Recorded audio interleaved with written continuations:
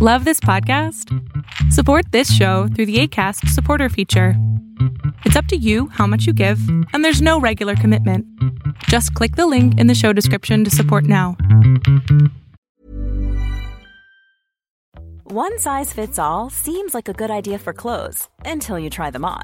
Same goes for healthcare. That's why United Healthcare offers flexible, budget-friendly coverage for medical, vision, dental, and more. Learn more at uh1.com. Quality sleep is essential. That's why the Sleep Number Smart Bed is designed for your ever-evolving sleep needs. Need a bed that's firmer or softer on either side? Helps you sleep at a comfortable temperature? Sleep Number Smart Beds let you individualize your comfort, so you sleep better together. J.D. Power ranks Sleep Number number 1 in customer satisfaction with mattresses purchased in-store. And now, save 50% on the Sleep Number Limited Edition Smart Bed for a limited time. For J.D. Power 2023 award information, visit jdpower.com/awards. Only at a Sleep Number store or sleepnumber.com. It's that time of the year. Your vacation is coming up. You can already hear the beach waves, feel the warm breeze, relax, and think about work. You really, really want it all to work out while you're away. Monday.com gives you and the team that peace of mind. When all work is on one platform and everyone's in sync, things just flow. Wherever you are, tap the banner to go to Monday.com.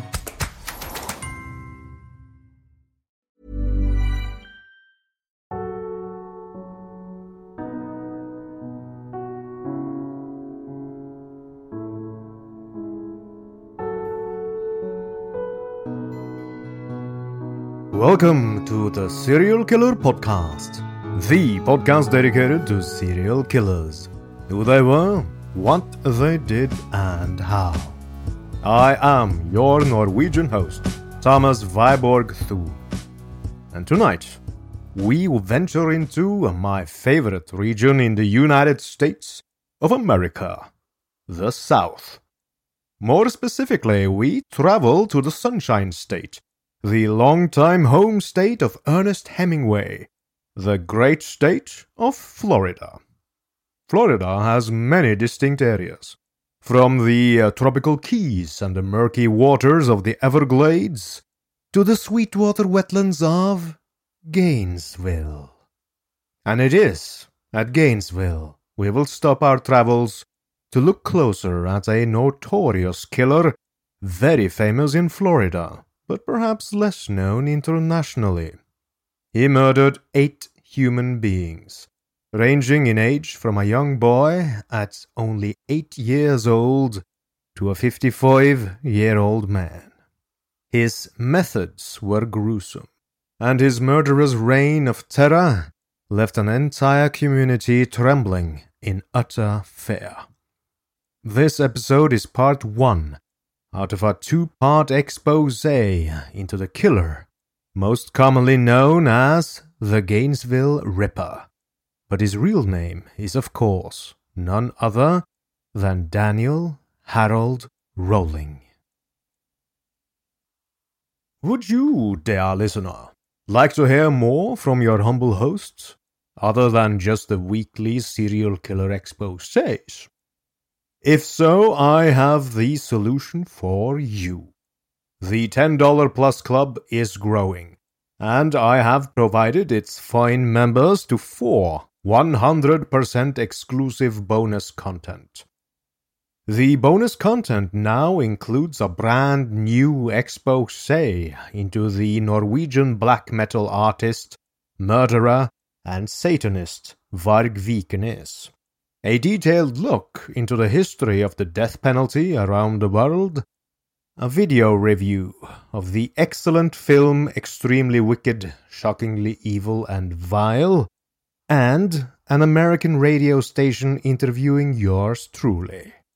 So, if you want to join the exclusive ranks of the TSK $10 Plus Club, go to patreon.com/The Serial Killer Podcast and donate $10 or more now.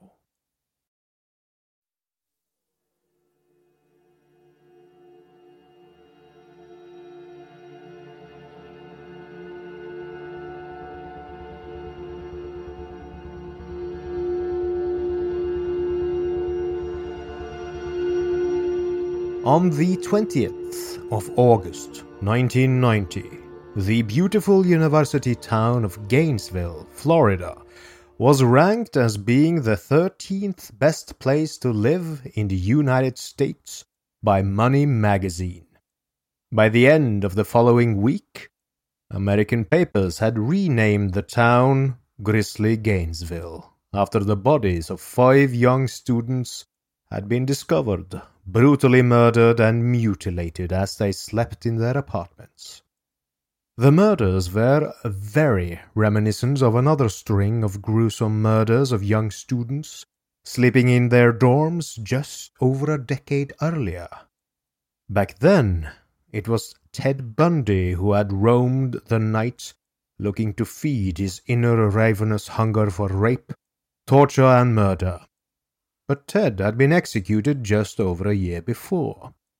There was a new monster making Florida his domain, and his one weekend of savagery transformed the excitement and anticipation of the beginning of a new semester into utter terror, as hundreds of students fled, not knowing if and when the unknown killer would strike again. 1 week later, the media reported that the police had their number 1 suspect in custody, which launched an ordeal of nightmarish proportions for Edward Humphrey and his family. His was the classic example of being in the wrong place at the wrong time. Emotionally disturbed with a long history of strange behavior and violent emotional outbursts, it seemed to police and the many witnesses to his antics to be a prime suspect. With no evidence to hold him, the authorities somehow succeeded in stretching the limits of the law and had him locked away while they built their case around him. However, very much to Edward's relief, before the police could produce a murder case fitting him out of whole cloth, the real killer was caught. Daniel Rowling's story tends to confirm the idea that the environment in which they spend their formative years encourages the development of serial killers. It would be impossible to know the account of Rowling's childhood and not feel compassion for the child who was abused, beaten, and bullied by an overbearing and disturbed father. It would be impossible not to feel anger towards his mother, who time and time again refused to take any action to protect her own son. Claudia Rowling had married James Rowling in 1953 when she was 19 in Georgia. She had become pregnant with Daniel only 2 weeks later, which not only angered James, but disgusted him too. During the course of her pregnancy, James had struck her a number of times. It is quite plausible that he punched her in the stomach several times, causing harm to baby Danny in the womb. When she was still pregnant, Claudia made her first out of several attempts at leaving James. She moved to her parents' home in Shreveport, but he followed her there, and somehow he managed to promise Claudia better days and behavior, and thus they continued the marriage. After Daniel was born on the 26th of May, 1954, James's attitude towards fatherhood did not improve. Actually, it deteriorated from day one. Even when Daniel was just a toddler, James would yell at him for imagined misbehavior or for simply annoying James. The first incident of physical abuse occurred when Daniel was at crawling age. Instead of crawling, Danny would pull himself along on his bottom with one leg. His father was, for some reason, infuriated by this behavior, and one day he grabbed Daniel by his foot and shoved him along the hallway, bouncing him as he went. When Daniel was 4 and his brother Kevin was 3, Claudia again left James and moved to Columbus, Georgia. She and James had been arguing because James kept turning the television off as Claudia was watching it. The unavoidable argument that followed had ended when James punched her straight in the face, cutting her lip. They remained separated for 6 months until Claudia succumbed to James's pleadings and promises, and they got back together once again. They lived in Columbus for 4 years, until Claudia again left James because of his violent behavior. However, Claudia seemed unable to live on her own, and James was soon back in the family's life again, and they moved again to Shreveport. Claudia has described the relationship between James and his 2 young sons and her feeble attempts to protect them. She would try to ensure that the boys had already had their dinner before James came home, as he would constantly abuse them for imagined transgressions. According to James, they didn't sit properly, or didn't hold their cutlery properly. He even insisted that they breathe a certain way. This behavior caused the children to always feel as if they were walking on eggshells, and if the eggshells broke, James would beat the living daylights out of his own children. Fare was the main dish at the rolling dinner table. Apart from rampant and obscene verbal abuse, James would physically punish his children. Sometimes he would whip them bloody with a belt. Other times he would make a fist and grind his knuckle into the tops of their heads until it made the children's hair sticky with blood. Or he would simply punch them until they lay on the floor in utter agony. Whatever the punishment, he would insist that they not cry out under threat of further punishment. As the oldest child, the abuse was directed mostly at Daniel, and was a constant part of his life, with the verbal abuse occurring several times a day, and the whippings at least once or twice a week. As the boys grew, they became more aware of their father's violence towards Claudia, but their own fear of their father prevented them from helping. They would beg Claudia to leave James and never return, but she didn't.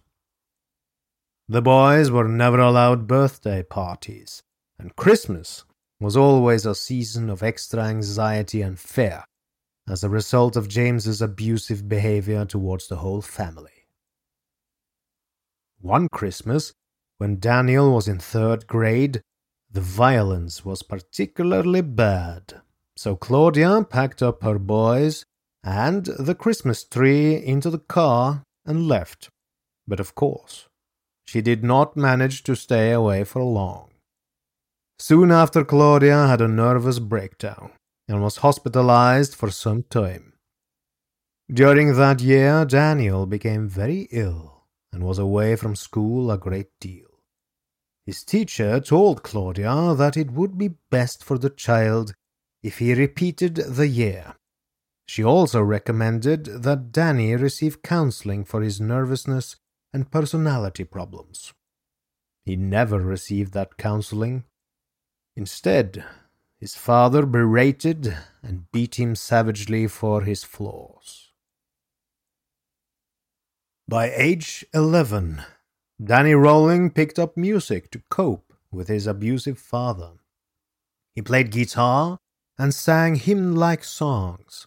About this time, his mother was again committed to a hospital after she had slit her wrists in an unsuccessful suicide attempt / cry for help. The family had no support network, and the state offered no solutions back then, so Danny ended up doing drugs and binging alcohol, which only worsened his already fragile mental state. At age 14, Danny's neighbors caught him masturbating outside the window of their young daughter's room. They didn't press charges, But of course, his father beat him savagely for doing that. Young Danny tried to reel in his burgeoning aberrant lifestyle, and he attended church and struggled to hold down steady work. Failing to do any kind of regular work, he chose to enlist. First, he tried enlisting in the Navy, but they wouldn't take him, so he joined the Air Force. However, the military provided him no comfort. He eventually quit the Air Force after too much drug use, which included taking acid more than 100 times. Following his discharge from the military, Danny managed to marry and begin what appeared to be a normal life. Then, the cycle of abuse continued. At age 23, after being with his wife for 4 years, she separated from him after he threatened to kill her. This was in 1977. At 6 feet 2 inches, Danny Rolling was a massive, powerful man. Danny turned his despair into anger and savagely raped a woman who closely resembled his ex-wife. Later that year, he killed a woman in a car accident which troubled him, but also probably lit something sinister deep within his psyche. Rolling was, by all accounts, a psychopath, or at least a sociopath. He had no regard for lawful behavior, and wasn't troubled by any kind of conscience. From the late 1970s to the 1990s, Rolling committed a series of petty crimes and thefts. He turned to a series of armed robberies to get cash, and subsequently was in and out of the criminal justice systems in Louisiana, Mississippi, Georgia, and Alabama. He broke out of prison several times and was fired and quit jobs just as frequently. Hey, it's Danny Pellegrino from Everything Iconic. Ready to upgrade your style game without blowing your budget? Check out Quince. They've got all the good stuff, shirts and polos, activewear, and fine leather goods, all at 50 to 80% less than other high-end brands. And the best part? They're all about safe, ethical, and responsible manufacturing. Get that luxury vibe without the luxury price tag. Hit up quince.com/upgrade for free shipping and 365-day returns on your next order. That's quince.com/upgrade. Cool fact, a crocodile can't stick out its tongue. Also, you can get health insurance for a month or just under a year in some states. United Healthcare short-term insurance plans, underwritten by Golden Rule Insurance Company, offer flexible, budget-friendly coverage for you. Learn more at uh1.com. This episode is sponsored by BetterHelp. We all have our burdens to bear, dear listener, and as a man, I was and am often told to suck it up, keep calm, and carry on. Normally, good advice in many situations. But never talking about what bothers you is not healthy. Therapy is great to get things off your chest, to vent, and best of all, to figure out how to work through whatever's weighing you down. If you're thinking of starting therapy, give BetterHelp a try. It's entirely online, designed to be convenient, flexible, and suited to your schedule. Everyone needs someone to talk to, even psychopaths, even your humble host. Get it off your chest with BetterHelp. Visit betterhelp.com/serialkiller today to get 10% off your first month. That's BetterHelp, HELP.com/serialkiller. And so it was that on the 4th of November, 1989, Danny Rolling escalated from rape and road rage to outright slaughter. Rolling had watched Julie Grissom as she worked at Dillard's department store in Shreveport's South Park Mall, and he had stalked her on her way home. He had watched the Grissom family's picture-perfect life, and he was jealous. His anger and sadistic greed flowered within, and he promised himself he would make sure their happiness would end. For a long time, Danny had harbored deviant sexual fantasies involving torture, rape, and murder. Now, he would finally bring those fantasies to life. Julie Grissom, 24 years old, was brutally raped vaginally and murdered. Her father, Tom Grissom, and his 8-year-old grandson, Sean, were also killed.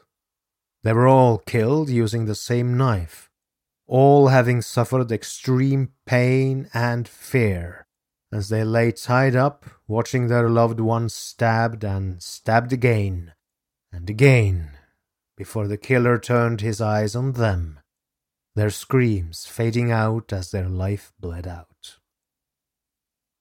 Rowling positioned Julie's naked body with her legs spread wide and her hair carefully fanned onto her bed.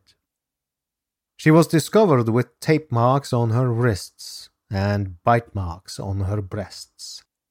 The bite marks were eerily similar to those left by Ted Bundy on one of his victims, also in Florida, about 10 years earlier. However, Ted didn't pose his victims, he simply left them as they lay or dumped them.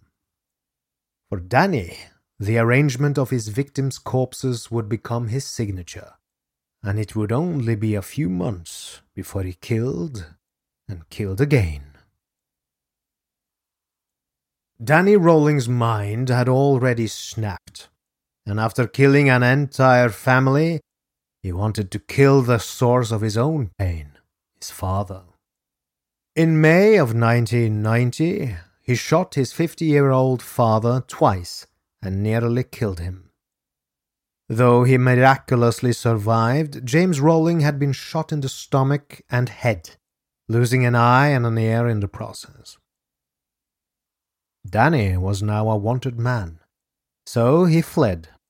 He changed his identity with papers he stole after breaking into someone's house. He flew Shreveport and took a bus to Sarasota, Florida, to start a new life as Michael Kennedy Jr. in late July of 1990. But running away to Florida didn't cure Danny. It made him worse. It was 4 p.m. on Sunday, the 26th of August 1990, when the Gainesville Police Department first became involved in a series of murders. 35-year-old Officer Ray Barber had been about to sign off at the end of his shift when the communications officer called him on his car radio. There was a complaint about loud music. Not unusual for this time of the year. The new semester was about to begin, and the kids were celebrating, and had been all weekend. The second message gave him no more concern than the first. It was a Signal 64, a call to assist a citizen. Both were routine. He would stop by on his way home. When he drove into the courtyard at the Williamsburg Village Apartments, the maintenance man was there to meet him. As Barber got out of his car, the man told him that he had a couple of anxious parents wanting him to open their daughter's apartment, as they couldn't get her to answer the door. Unwilling to take responsibility himself, the maintenance man had called the police. Barber was initially unconcerned, as he received dozens of calls about missing kids who usually turned up unharmed, with no idea of the anxiety they had caused. It was only when the parents, Frank and Patricia Powell, told him that their daughter, Christina, 17 years old, had known they were driving over from Jacksonville that morning and had not been seen by anyone since early Friday morning, although her car was still parked nearby, that Barber began to feel uneasy. This feeling increased when the Powells told him that Christina's roommate, Sonia Larson, also 17 years old, had not called her mother the day before as arranged. Within minutes, backup had arrived. As many as 20 law enforcement personnel, including Chief of Police Waylon Clifton. Following closely on their heels was the media. Lieutenant Sadie Darnell was given the task of being media spokesperson. All she could tell them was that 2 young women had been murdered after someone apparently forced their way through the door sometime between 11:30 p.m., the 23rd of August, and 4 p.m., the 26th of August. Long before the first headlines could be printed, word of the murders had spread through the Williamsburg Village apartments. Although the police had not publicly released their names, the crowds that had gathered were soon whispering that the girls were freshmen, one from Palm Beach and the other from Jacksonville. No one knew them. All wondered how this could have happened without anybody hearing anything. One neighbor would recall that he had heard someone showering and playing loud music early on Friday morning. The song being played had been George Michael's Faith. Then there had been a loud banging sound. He assumed that girls had been hanging pictures on the wall. Spectators watched as a young woman walked from her car towards the building where the 2 victims had been found. She had been out of town over the weekend and had heard nothing of the day's events. When she approached the door to her building, the uniformed officer on duty asked her name. When she told him it was Elsa Strepp, he called a plainclothes officer over. Referring to a notebook, the 2 men talked in whispered tones. Elsa was escorted from the scene and taken to the Alachua County Crisis Center. Once inside, she was told that her roommates, Christina Powell and Sonia Larson, had been murdered. She almost collapsed from the shock. It was some time before it struck her just how closely she had come to meeting the same fate as her 2 friends. As police continued to work into the night, questioning other residents, checking for fingerprints and other clues, further details of the crimes began to circulate. One of the girls had been mutilated somehow, something to do with her breasts. The fear and panic began to spread as the story traveled beyond the apartment block to the rest of the community. Before police had even finished packing up and sealing the area, they were called to another site where they were awaited by deputies Keith O'Hara and Gail Barber from the Alachua County Sheriff's Office. Gail Barber had spent the earlier part of the evening with her husband, Ray Barber, after he had made the gruesome discovery of Christina and Sonia's bodies. She would have liked to stay with him longer, but she was on the roster for the midnight shift. She hadn't been on long before dispatch had called to ask them to drop by Crystal Lee Hoyt's apartment, just in case. 18-year-old Krista worked the midnight shift as a records clerk at the Alachua County Sheriff's Office. She hadn't arrived for work and wasn't answering her phone. It was 12:30 a.m. Gail knew Krista well and was sure that there would be some logical explanation for why she hadn't called in. The chances of 2 people from the same family being present at 2 separate murder discoveries in such a short space of time would be just too coincidental. When O'Hara and Barber knocked on Krista's front door and there was no answer, they were almost relieved. She's probably left for work already, they told themselves. Then they saw her car, an older model Nissan Sentra, parked nearby. They knocked again and then tried the door. It was locked. Hearing the noise, Manager Albert Hoover came out to investigate. The three of them went out to the back of the apartment. Hoover knew something was wrong the moment he saw that the gate had been damaged and the chain-link fence was down. As O'Hara and Barber went further into the backyard, they told Hoover to wait around the front for them. Once they established that there was no one in the yard, they tried the glass sliding door. It was locked from the inside. They noticed that the bamboo shades over the door did not reach the floor. They bent down on their hands and knees to peer under the curtain. Through the beam of the flashlight, they could see what appeared to be a naked body, seated on the edge of the bed. It was bent over at the waist, with a small pool of blood at the feet, which were still clad in shoes and socks.